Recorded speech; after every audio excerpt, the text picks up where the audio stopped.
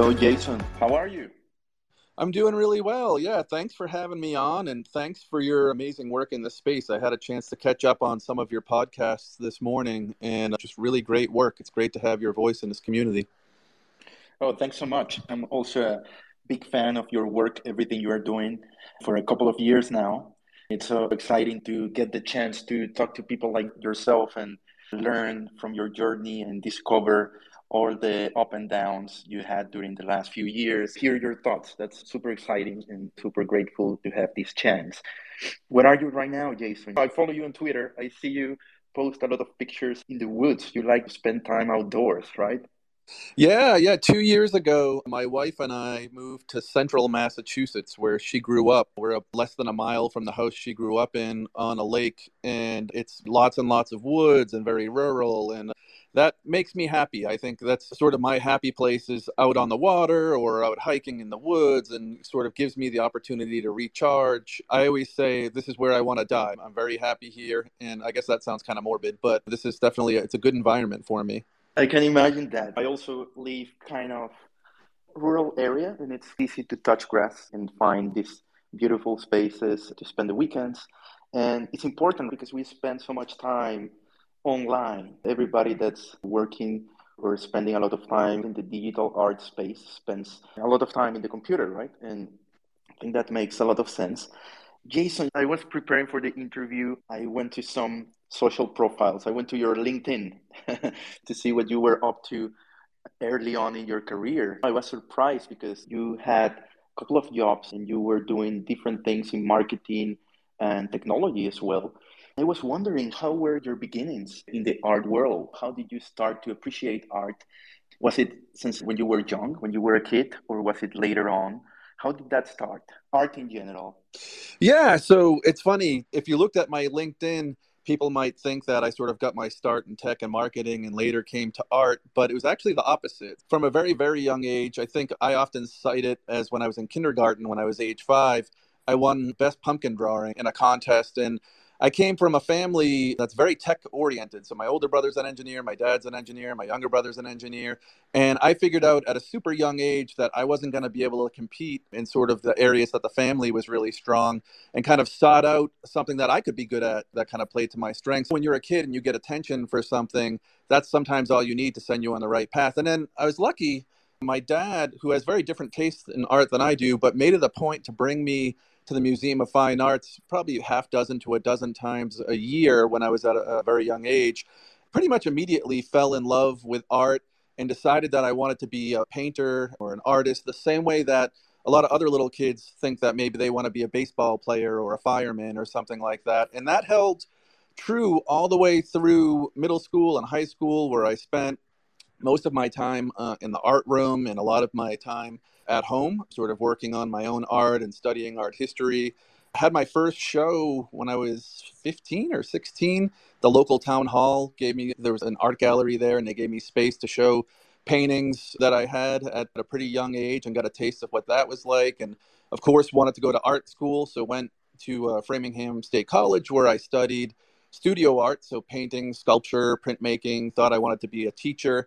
Really, it was when I graduated in 2001, the need to get a job that pulled me away from art. That became sort of a thread later, and I'm sure we'll get to this. The frustration of not being able to find a way to make a career as a creative or as an artist kind of stuck with me. So I kind of put my head down, got into this technical track working at tech companies, and don't want to sound ungrateful, very grateful that I had those opportunities and was able to make a living and take care of my family. But all the while trying to figure out how can I reconcile this tech world I was working in and the tech world I was growing up in with 100% desire and passion to want to be an artist and be making art.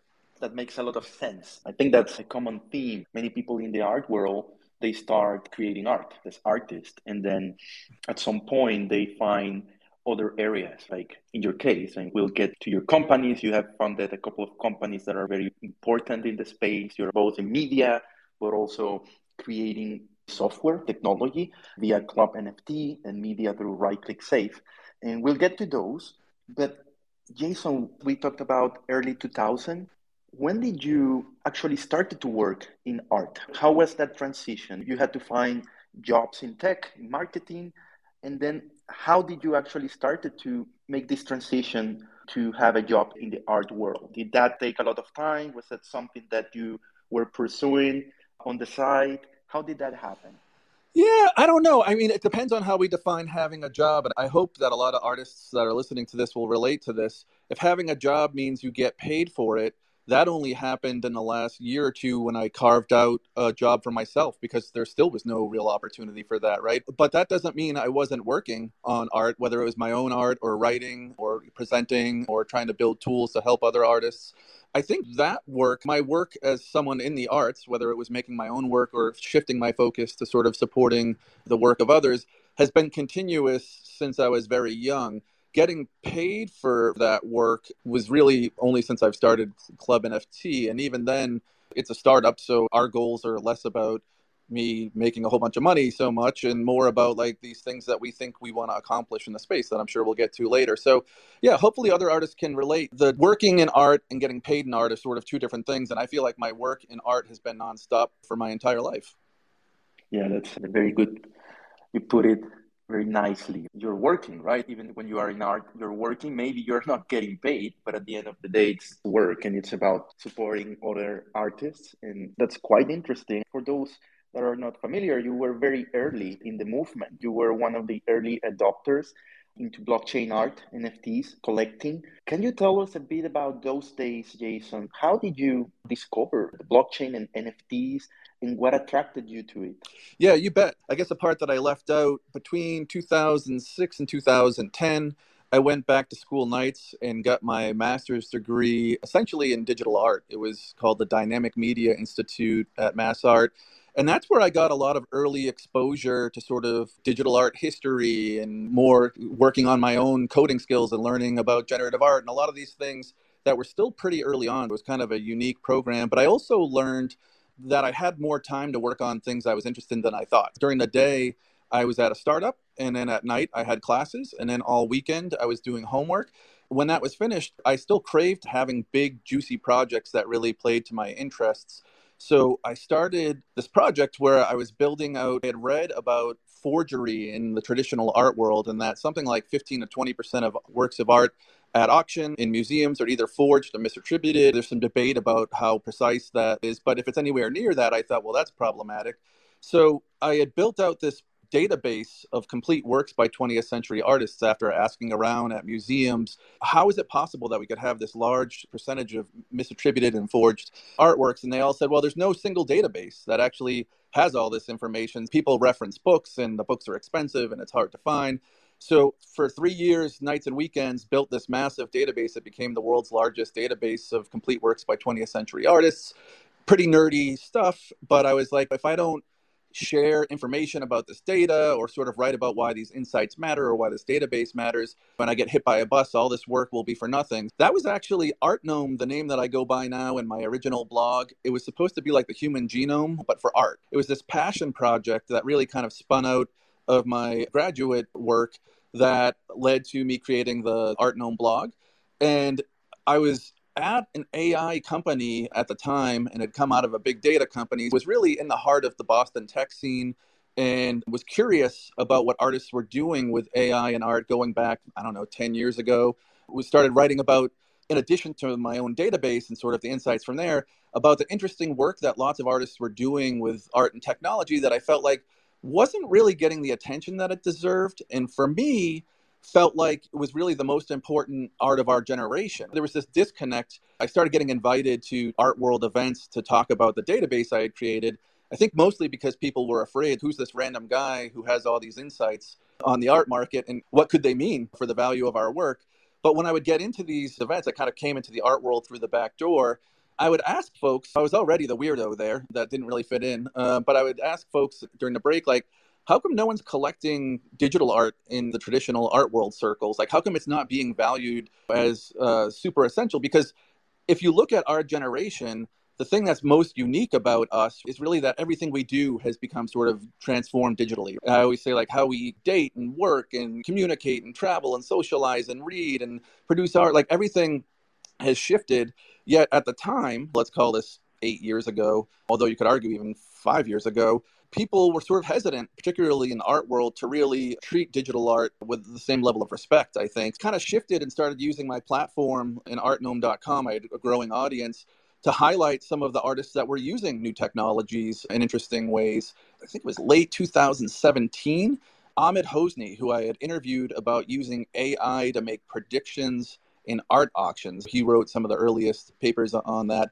We went out for pizza and he told me, you should really look at blockchain. You've built this database that is designed to help with authentication. You complain all the time about how people don't value digital artists, and partially because they feel like it's not something they can own. You can see the digital art for free. And you lament that you couldn't find a career for yourself as an artist and had to work in tech. I think blockchain could help with three of the major problems that you're looking at. So I like to say that I came to sort of what we were calling blockchain art. We called them NFTs later, but in late 2017, we were still calling it blockchain art. I came to blockchain art not the typical way as someone who was really excited about cryptocurrency and loved blockchain. It was like trying to find an excuse to use blockchain. I actually just had three or more major problems in the art space that just logically matched up to a lot of the affordances of the blockchains. Wrote an article for my blog in late 2017 called "The Blockchain Art Market is Here." Some hubris there to make such a grand statement, but could see right away that there were some benefits, some problems that could be solved, or at least areas where the blockchain could be applied towards helping solve problems in art. And that article was just, I stumbled in, right time, right place. I woke up the next day, had dozens and dozens of invitations to sort of answer questions and speak around the world, because the crypto market, unbeknownst to me, had just sort of hit a peak late 2017. Crypto punks and crypto kitties were sort of taking off. Artists were starting to become more interested in ways that they could use the blockchain. And through the magic of ranking well in SEO on Google, I sort of overnight became the expert. Of course, I wasn't an expert at all. And that required me to go and really get to know the folks who were the experts in what we then called sort of the crypto art space, learning from them and really kind of elevating their voices through my blog and later on through a podcast called The Dank Rares that I launched in early 2018, really gave me a chance to get to know that community early on. And I was invigorated by this idea, which sometimes I feel like we've sort of lost sight of. But back then, the idea sincerely was that we were going to create an entirely new art world, one that was more open to everyone and that could leverage and benefit this new digital world we live in and the blockchains. It can sound kind of idealistic now, but that's really what motivated and drove a lot of us back then. There were no sales. It wasn't really so capitalist driven, and it was more about this altruistic attempt to build sort of a new, more inclusive art world that was more equitable to artists and created more opportunity. So many great points there, Jason. I think it's very interesting that you're one of the first persons that actually came to the blockchain because of a problem that you just described. I think that's a key in the long term for the space in art or in general in crypto, that the technology actually solves problems as the one you described. That's very interesting. I was going to ask you about Artnome. I'm a big fan of the blog. I think you were a pioneer. As you described, explaining about generative art, about the artists that were working with digital mediums, but at the same time, you were combining that with very interesting statistics, also about art history. So you were merging both worlds and you were explaining, coming back to, I don't know, 100 years ago and what's the value of those artists these days, and also doing interviews with what you said were the leaders of the movement. I'm a big fan of the blog. And I was actually surprised because I think you don't post there that much anymore. I wanted to ask you, why is that? And I guess it's because of Right Click Safe, which is the publication you co-founded and one of the most important sources of information these days, but it's a little bit different than Artnome. So I was wondering, why haven't you posted recently in Artnome? And you could describe the difference in the vision of Right Click Safe in contrast with your early blogs. Yeah, it's a great question.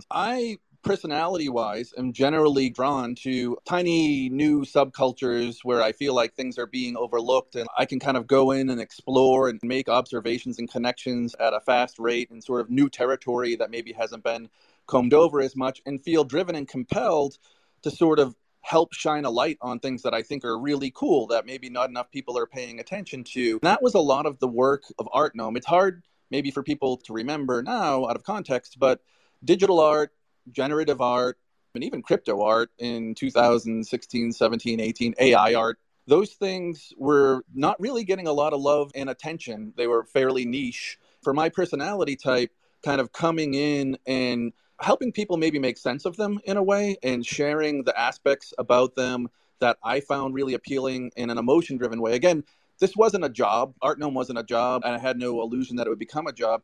It was a passion project where these were things that I loved.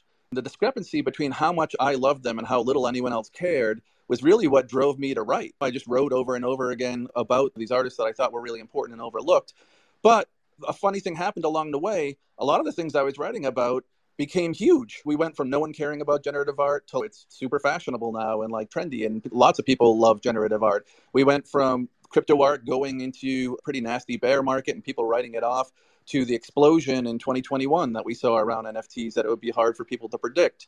We went from a lot of people not liking AI art to everyone loving it, but that didn't really happen. I think it's still pretty divisive where there are a lot of people that aren't really sure how they feel about AI art. But point being, sometimes I use the analogy, I don't need to be a DJ to tell people to go listen to the Beatles. People already know who the Beatles are. I see my job or my role or where I'm happiest going to things that people maybe don't know about or don't really understand about, that I'm passionate about, and telling others. But we have so many great people talking about the topics I was writing about 5 years ago and doing a better job now than I did then.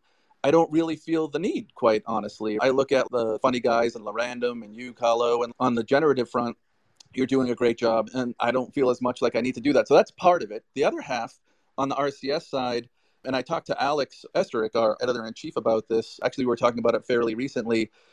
If Artnome's job was to try to get people to pay attention to these things that maybe were being overlooked, RCS's job is to make sense of what happens when everyone rapidly comes and starts taking that interest. So how do we build something that's bigger than just me and my voice, which was Artnome, or even Alex, who does an amazing job with RCS and his voice, and instead find a way to elevate lots and lots of different voices from all the other subcultures in the digital arts space. So really, in an attempt to do something that was bigger than me or bigger than us, meaning Alex and I, we really tried to architect RCS in a way to amplify as many voices as possible and sort of intentionally create collisions in dialogue within this space at a time when it was growing super rapidly.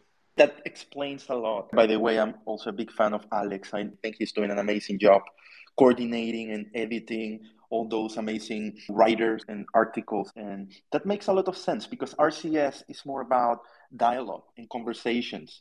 How you explain it now makes a lot of sense to me. In that regard, I wanted to ask you because you have done so many things. You have seen the space from the early days, and then you started a blog that was successful, and I can see it was because of your passion. You were kind of a contrarian during those early years. But when it comes to RCS, you mentioned that now generative art and AI art, where AI art is debatable, but there is still a huge group of people that enjoy it. So the question there is, what are the challenges from running this sort of media company, this publication these days? What are the hard things and the positive things of starting something like a digital magazine? What are your thoughts there, Jason? Yeah, so first off, to be as clear as I can be, Alex totally runs RCS. My work was sort of the boring work of going out and raising enough money from venture capitalists and investors to be able to start Club NFT and RCS, and to talk with Alex about, in the beginning, the potential directions. And periodically I get to do interviews and try to help out here and there, but the challenges largely fall on Alex Esterick's shoulders, and he has done amazing amount of work over the last few years. But that said, I'm not oblivious to some of those challenges, and some do fall back towards me, which is, how do you make a publication like RCS? How do you fund it so that it can be around a long time, particularly when you're tied to a volatile market like Web3 and NFTs, where things go up in value and down in value? It's largely been funded through Club NFT. So we have an advertisement up at the top, and we raised some money there. And as part of my conversation with the investors, I said, look, I don't want to start a marketplace. There's plenty of people selling NFTs, but there are some major problems here in this space that need to be solved.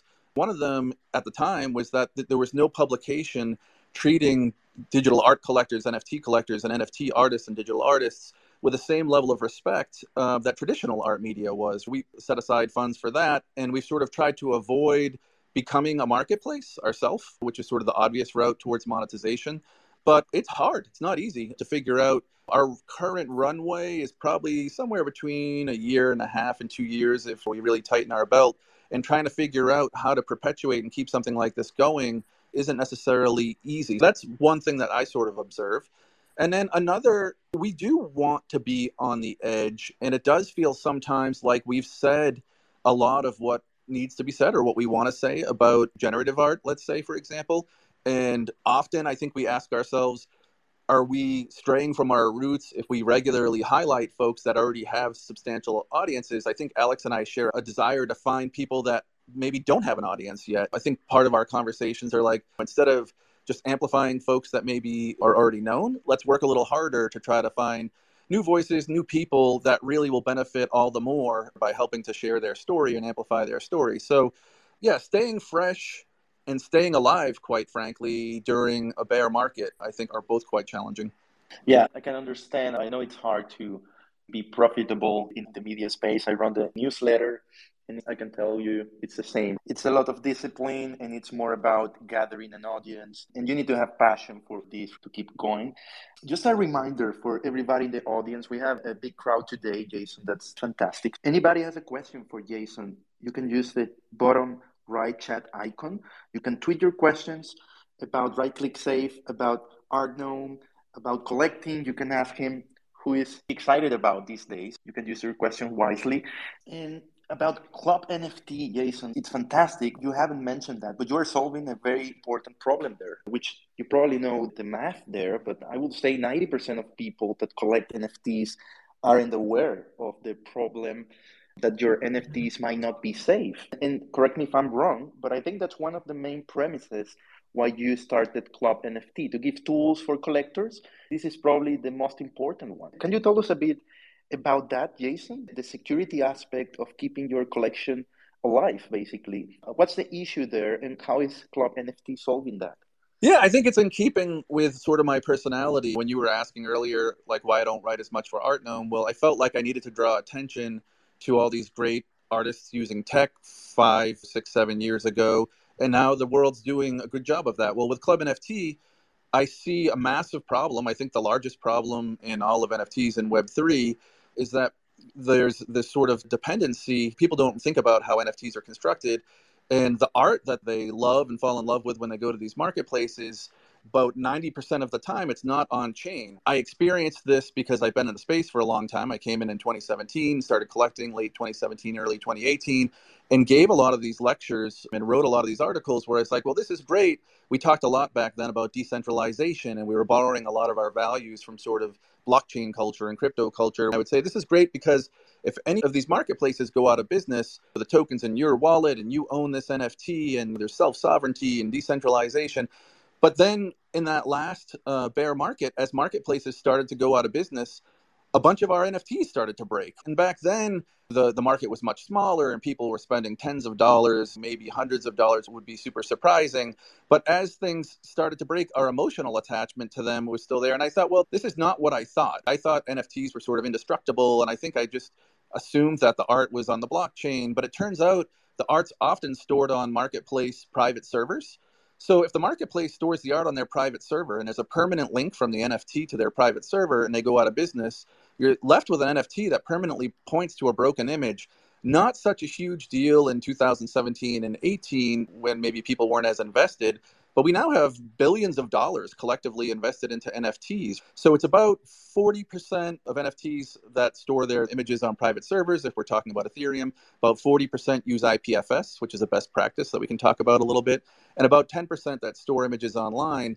But the important part is if you're buying NFTs that use IPFS, as long as you store a backup of all the artwork and the metadata in the exact same format that it was uploaded when the NFT was created, then you can actually restore those NFTs later on. So it does put actually the control back into the collector's hands. Pretty nerdy stuff. I'm sure I'm losing some people even right now as I speak about it, and I need to do a better job of making it easier for people to understand. But no doubt in my mind, it's the biggest problem in the NFT and Web3 space, and that we've built these castles that we're trying to build on a sandy foundation, because the potential for NFTs to break, it's not really about will they break? It's really a matter of when will they break? And it's millions and millions of NFTs. In talking to the tech folks that I know as a collector before I started Club NFT, it's like, oh, well, you have to find the CIDs for every component, for every NFT. I already had hundreds at that point. and download them in this exact right format. It wasn't really a thing that a non-technical person would want to do or really could do. A big part of what we started with Club NFT is building the tools to automate that for collectors so that you could just hit a single button. You put in your wallet, you hit a single button, we go through and crawl and find all the necessary media. We give you analytics to tell you which NFTs are dependent on private servers, which ones use IPFS, which ones are on chain, and provide those backups in a format that you could restore them later on. So nerdy stuff, but really important. And then we've sort of expanded from there. We've built a tool that helps people discover new artists. Paradoxically, as more and more marketplaces came out and more artists kind of came into this NFT space, I found it harder and harder to discover the kind of art that I love. But as I interviewed other collectors and other artists and asked, how do you discover new artists? They all kind of said the same thing. They would go into a hushed tone and say, well, I go and I look at what the people I respect collect and discover new artists that way. And if there's a bunch of people I really like who are collecting the same artists, a lot of times that'll point me in that direction. That sounded an awful lot like an algorithm. And I got with a team and said, maybe we can build an algorithm that will look at all the art you've collected, find all the other collectors who've collected similar art, and then figure out who are the artists they've all collected that you haven't collected yet. Because it was really important to us that the algorithm, instead of making everyone collect more and more of the same people so that we have fewer artists making more money, we actually wanted to design an algorithm that intentionally diversified collecting practice, with intentionally showing collectors artists they've never collected, with a hope, again, our dream from the beginning was, let's create a new art world. This new art world, instead of having a very small number of artists who make lots and lots of money, let's create an algorithm that helps collectors find lots and lots of artists so that we can actually diversify who gets supported and how many people get supported. So that's sort of our discovery tool. We have right-click save, and then we also do pinning now. With IPFS, someone has to pay to make sure that the artwork stays there so that the NFT can continue to reference it. Again, nerdy stuff, hard to do on your own, but we automate that process for collectors as well. Really trying to go as broad as we can in terms of providing the missing tool set for serious NFT collectors, and take a lot of pride in the tools that the team has been able to put together. I think that those are amazing set of features, and as you said, that's basically what's needed these days. I think that's the right way, Jason, because at the end of the day, probably all the generative and AI art fans see all of us kind of early adopters. So most of the people interested in blockchain and NFTs these days are highly technical, or at least curious. That's interesting. I think more or less they enjoy also understanding the process right behind these tools. Maybe this needs to change if we want massive adoption, but we cannot change that. That goes slowly over time as these tools, like the ones you're building, they get easier to understand and to use. But I think the terms are the right ones. It's the best way to explain it. So what is actually happening? Like the same thing with the algorithm you described. You could have built this in a way that the same artist, it's probably better for the algorithm because there would probably be more sales. But the way how you guys are doing it, it's very novel and it helps artists, which is critical to keep the space moving forward. So that's fantastic, Jason. Actually, I wanted to ask you something, and I think I might be wrong because I read this a couple of weeks ago. You were featured in the Medici newsletter. It was an interview. And you had a problem with one of your earlier NFTs that I think it was an X copy and it got lost because of these issues you just described. Is that right? Was it an X copy 101? That's a horrible thing. Is there a chance you can recover it, Jason? Yeah, so I use this example because, for better or worse, when there's money involved, people tend to pay more attention. I was the first collector of Xcopy. I owned Xcopy's first NFT. It was minted on Ascribe. And Ascribe, I harbor no ill will against them. They were pioneers in this NFT space, and we wouldn't have the marketplaces we have today without them. But it was early on, and among the many issues that collectors ran into after Ascribe shut down, they did use private servers to store the art. Even if they hadn't, that would still be an issue, but that was certainly one of the many issues with Ascribe. So yeah, those early marketplaces, for those of us that were around, we ran into some issues, and the hope is that we can learn from them. It wasn't just one or two. I would say probably more than half of the NFT marketplaces shut down in between 2018 and 19 in that initial bear market. I know I sound kind of like a doomsayer when I'm like, you should really ask yourself how your NFTs are constructed and create backups and worry about preservation. It can sound like, well, Artnome's just a wacky guy. Who knows if that'll happen? He can't predict the future. I'm not predicting the future. I'm reporting on the past. Until these things are solved, there's zero reason to believe that we should have any other outcome. So yeah, at one point I had an offer for like $1 million or more because it was Xcopy's first NFT, right? But because it was broken and there's no real way, separate from where the art lived, I don't think I ever actually received the token either, which is sort of another issue. Custodying and things like that were issues with other platforms early on. There are still platforms today, people may not even realize it, where when they buy the NFT, unless they proactively go in, they're not custodying the token. I guess what I would tell collectors, whether or not you use Club NFT is sort of a separate issue. I really encourage them to get curious about how their NFTs are constructed. Once you know that sort of everything breaks over a long enough time period, the question isn't like, is it going to break? It's how is it going to break? And what can you do to preserve it? For marketplaces that are custodying your tokens, set up a wallet and make sure that you're custodying it. The analogy I use sometimes is it'd be like if you bought a car and you left it at the dealership and the dealership burnt down, but you don't have that car anymore. You want to make sure you actually custody that too. But yeah, we lost Additional, Ascribe, Rare Art Labs, Digital Objects. Really about half of the early marketplaces went under. Not super surprising, right? For a lot of folks that came later, you can kind of see it today. There's marketplaces starting to shut down and sales are sort of at an all-time low in the last few years. Not all of these marketplaces are going to make it. So getting curious about how your NFTs are constructed and how to preserve them, whether you're an artist or a collector, I think this is a good time to take those things into consideration. Right. Yeah, and the reason why the marketplaces might shut down is because the cost to run these services is very high. I had the chance to talk with Jordan Lyle, who is there in the audience, who launched a marketplace recently, Prohibition, also with Cypher from FX Hash. There are costs associated with running the whole service, the storage, as you said, trying to build a technology that preserves the NFT. So yeah, as you mentioned, it's highly possible more marketplaces might go down. And the question, Jason, I had a question about artists. What can artists do? Because Club NFT built a tool for collectors. What cool artists do if they want to preserve their art? What's your advice there for artists? Yeah, we get a lot of requests from artists to build a tool similar to the one that we have. Unfortunately, even though they sound like similar problems, they're quite different. So going into a single wallet or one or two wallets owned by a collector and crawling through and finding all those NFTs and backing them up is fundamentally different than for an artist, because the artist's NFTs have ended up in dozens, if not hundreds or thousands of other wallets. So it's sort of a different issue, but it's one that we're interested in trying to work on. But in the meantime, I really do think step one is just being curious. It's remarkable, and I don't blame anyone. I mean, it happened to me. This is why I started the company. But it's remarkable how many people don't really ask themselves about how an NFT is built and what it is that they've bought, given how much money and how much emotional investment we've made in all of this. I think is that, because again, this is what I think happened to me. You hear about all these virtues of the blockchain and you just assume that everything must be there, given how much talk there is about it. But it's almost never the case for all the debates and all the people that talk about how much they love on-chain things and this, that, and the other. So once you realize 90% of the time the art is not on the blockchain, you better, I think, as a collector or as an artist, ask yourself, well, then where is it and who's paying to keep it there and how does it stay there? As an artist, I think you'd go and talk to the platforms and ask these questions before you start minting there, or if you're using sort of your own contracts.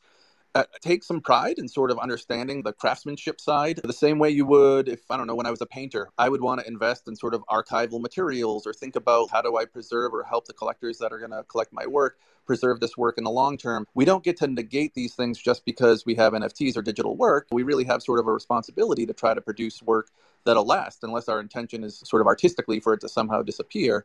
So yeah, ask the marketplaces and get sort of curious about how are these built? Where are you storing? I would ask a marketplace if I was an artist, or a platform if I was going to mint on a platform. Where does the art get stored? What happens if you guys go out of business? What happens to my collectors? What happens to my artwork? I think those are very fair and reasonable questions to ask up front.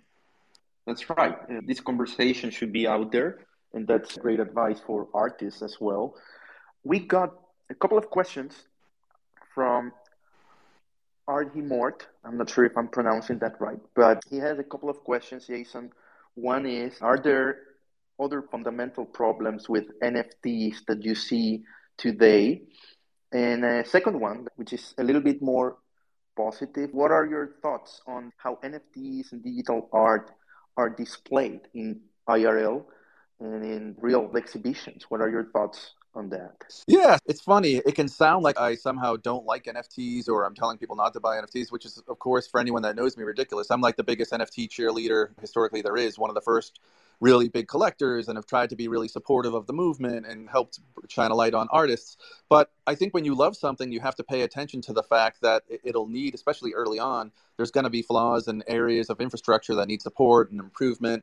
I think the backing up the art and preservation is an important one. Other big problems that I see in the NFT space, I still don't feel like we've really solved the onboarding problem. It's still a painful, long process, in my opinion, to try to help explain to someone what crypto is and how to get cryptocurrency and connect their bank and send money over into maybe their Coinbase wallet and then install a MetaMask wallet and shift that funds over into the MetaMask wallet and then connect that MetaMask wallet, but make sure you don't mess up or else someone can take all your money. And then there's this thing called gas, which you have to explain, which is where your money kind of just disappears just for the right of transacting. So like taking a new person from zero to owning an NFT goes one of two ways. Either you take them the traditional way and explain how everything works, and they're like, why am I doing all this? This is a pain in the butt, and it's kind of scary. I feel like I can get scammed.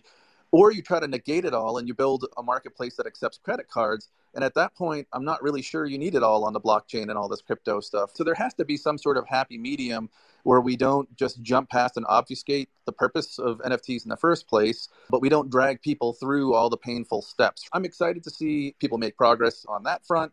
I also think, if we're honest with ourselves, we just grew too fast. If you look at 2021 and 2022, we went from a bunch of art and tech nerds in the dozens, sort of experimenting with this altruistic approach to try to build a new art world with eyes towards really trying to make it more fair for artists, to a $70 million sale that brought the entire world stampeding in, and a lot of the values and goals went flying out the window. It became much more market driven, and I think a lot of people got wrecked, spent money they couldn't afford on things they didn't really want, and a lot of people got burnt. So I think I'd like to see sort of a slower, more steady, thoughtful growth over time, fueled by better onboarding and maybe some more guardrails around preservation and protection against scamming and rugging and all of that. I'm still wholeheartedly believe in the space, and I don't think people are going to stop collecting things digitally anytime soon. I get asked sometimes, do you think NFTs are going to be dead or like this is gone forever?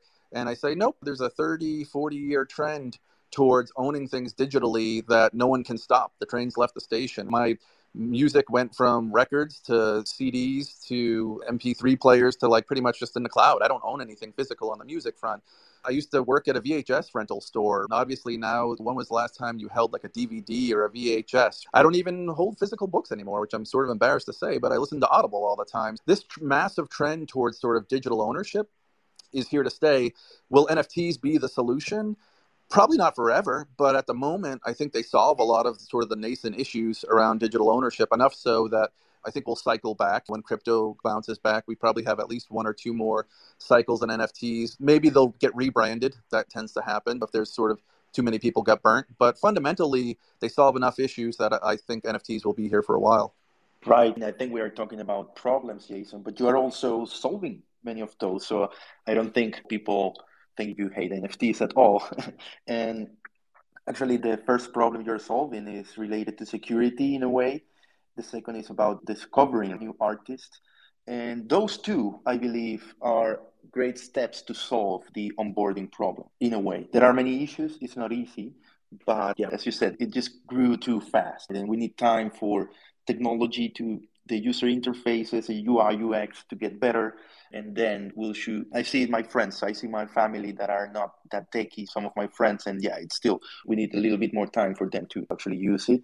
I think we have, and for everybody listening, just a reminder, you can use the bottom right chat icon to ask questions for Jason. We have a couple of more minutes. So if you have a question, this is the best time to ask. And also, if you join late or if you cannot stay until the end, this is actually a recording for the podcast, which I share through my newsletter and in all podcasting platforms. So you can just check that out later at any time if you want to listen to the whole episode. One more question from Artnome, and then I'll ask the final question, Jason, which I'm trying to ask to every guest, which is a tough question, put you in a tough spot. I like But first, the one from Artnome is, are you still in love with generative art? Yeah, it's a good question. I kind of alluded to it earlier. It's my personality type to go to things that I feel like are being overlooked. And it would be hard for me to argue that generative art is being overlooked. There are so many great voices out there really championing generative art right now. It doesn't feel that desperation to point to it now and scream to the world. I wrote an article almost exactly 5 years ago called Why Love Generative Art? And it was sincerely a love letter, uncommissioned, just out of my straight from my heart love letter about why generative art was so important and how it ties to art history. It did really well. And I think maybe had the impact I was hoping for. It helped some people maybe understand a bit better why someone like me would be so passionate about generative art and dispel a few myths. But having done that and seeing how many other great voices there are out there, I don't feel the need as much to go out and trumpet. Now, if I were to open the window and yell out figuratively, you should all be paying attention to generative art, all the voices would come back to me and say, we are, it's great. So I don't feel the need to do it as much. Instead, I'm opening the window and saying, all your NFTs are going to break if you don't back them up, or things like that. Some other maybe unpopular or lesser known things that I feel like are better areas for me to make a contribution. So still love generative art, though. My passion and interest for generative art goes back 20 years. I was an early Flash ActionScript user and creator of generative art myself. It was a lot of what I focused on in grad school from 2007 to 2010.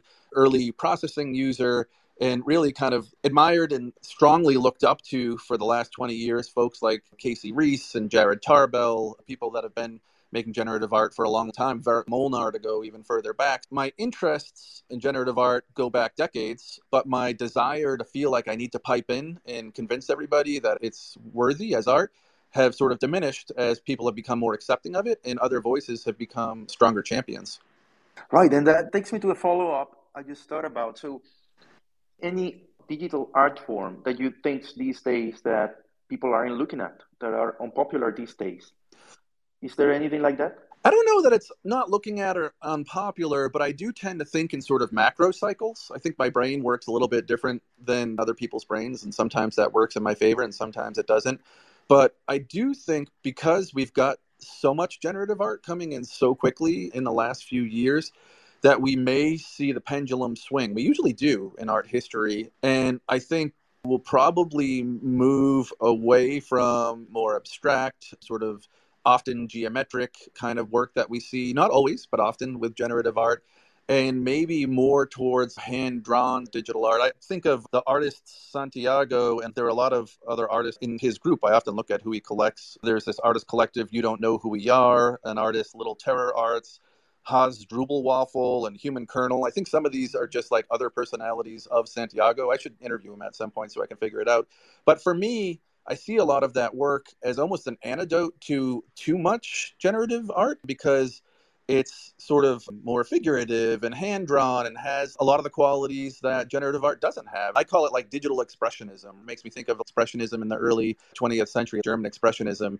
I could see the pendulum swing that way as almost an antidote to too much generative art getting out there at some point. So yeah, I don't know that it's those artists necessarily overlooked, but as someone who looks at and guesses at macro trends within the space, I could see us moving towards things that are almost less algorithmic and maybe more portrait oriented and things like that is almost an antidote. Not sure when that would happen, but it's almost always the case we swing from one side to the other historically. Yeah, history repeats itself, as they say. Makes sense, Jason. That's a very thoughtful analysis. And by the way, if anybody listening is looking for Santiago and other artists that Jason has mentioned, all these links and information will be included in the podcast description, so you can check that out later. Jason, time for the tough question. Who are top three emerging artists to watch for you today?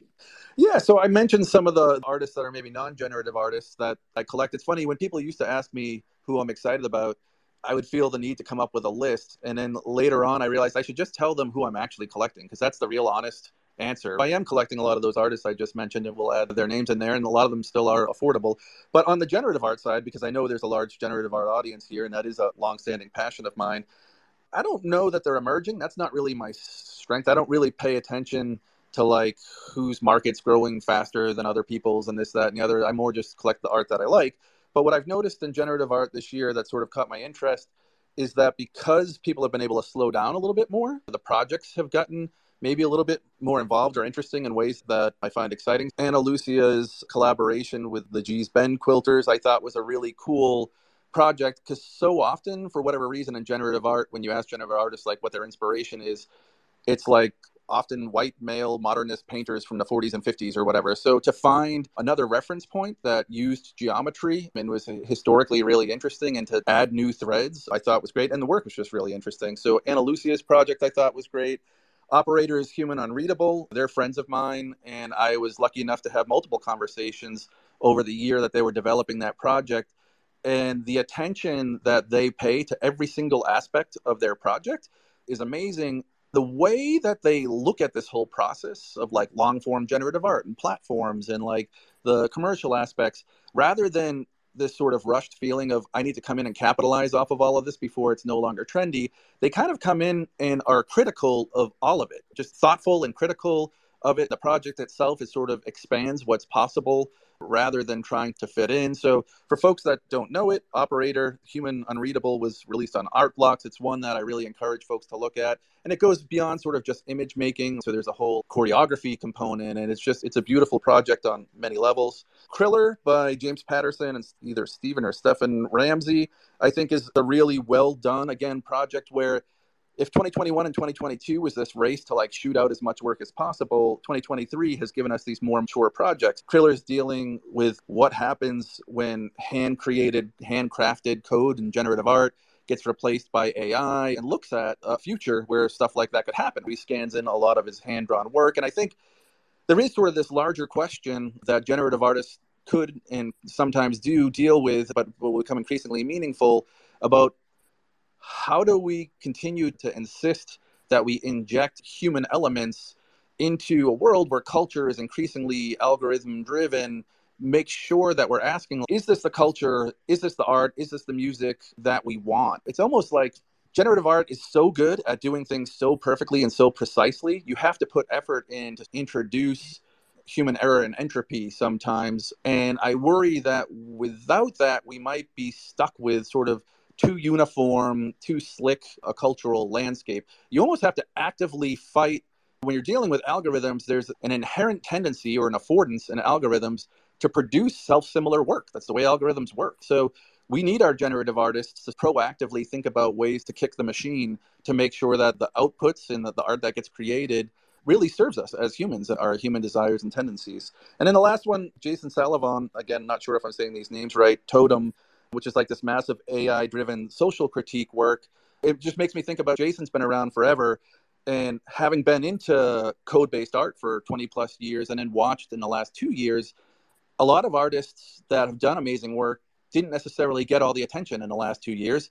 And some artists who are fairly new or maybe kind of just landed at the right time on the right platform have sort of taken off. I think there's still lots of work to be done to go back and look at some generative art pioneers and code-based art pioneers that maybe didn't get the attention in sort of the rushed efforts in the last year or two, or rushed enthusiasm to sort of crown who's important and who isn't important. And hopefully now that we can slow down, we can sort of celebrate some of these other artists that have been contributing for a long time. So yeah, I guess this trend towards more thoughtful, longer term projects that kind of go beyond just static image output, the space and time to really think about artists that maybe haven't had as much credit as they deserve. Those are things that I'm sort of excited about for 2023.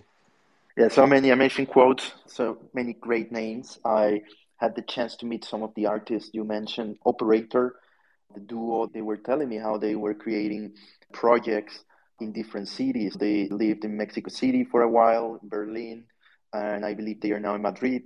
They sort of take a project and develop it slowly, and it's influenced by these cities indirectly. I found that very interesting. And yeah, what you mentioned, that how to input these sort of errors, these sort of accidents into the algorithms, it's quite interesting. And again, the last point on the early generative artist, I think that's very interesting, and also from a research perspective, because it's not easy to find them, as they were not that covered 20, 30, 50 years ago. It's actually hard to find information about them. And I believe there are many more that were yet, and it will be amazing when people finally give them the right spot. So Jason, this has been amazing. Thanks so much for your time, for being here, sharing your thoughts, sharing your experiences. I hope we can do this again in the future.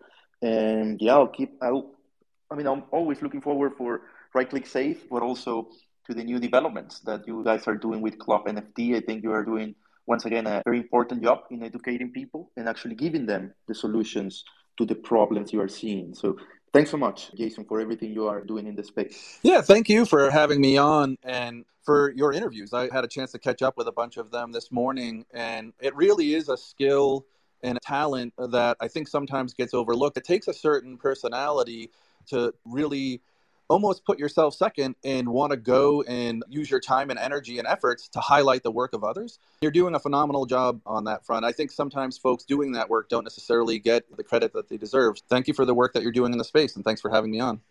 Thanks for your words, and a pleasure to have you. Have a nice day, and thanks to everybody that listened today. And remember, I'll share this through the podcast, through my newsletter, so you can expect it in a couple of days at calo.xyz. Thanks so much. Talk to you soon. Take care, everyone.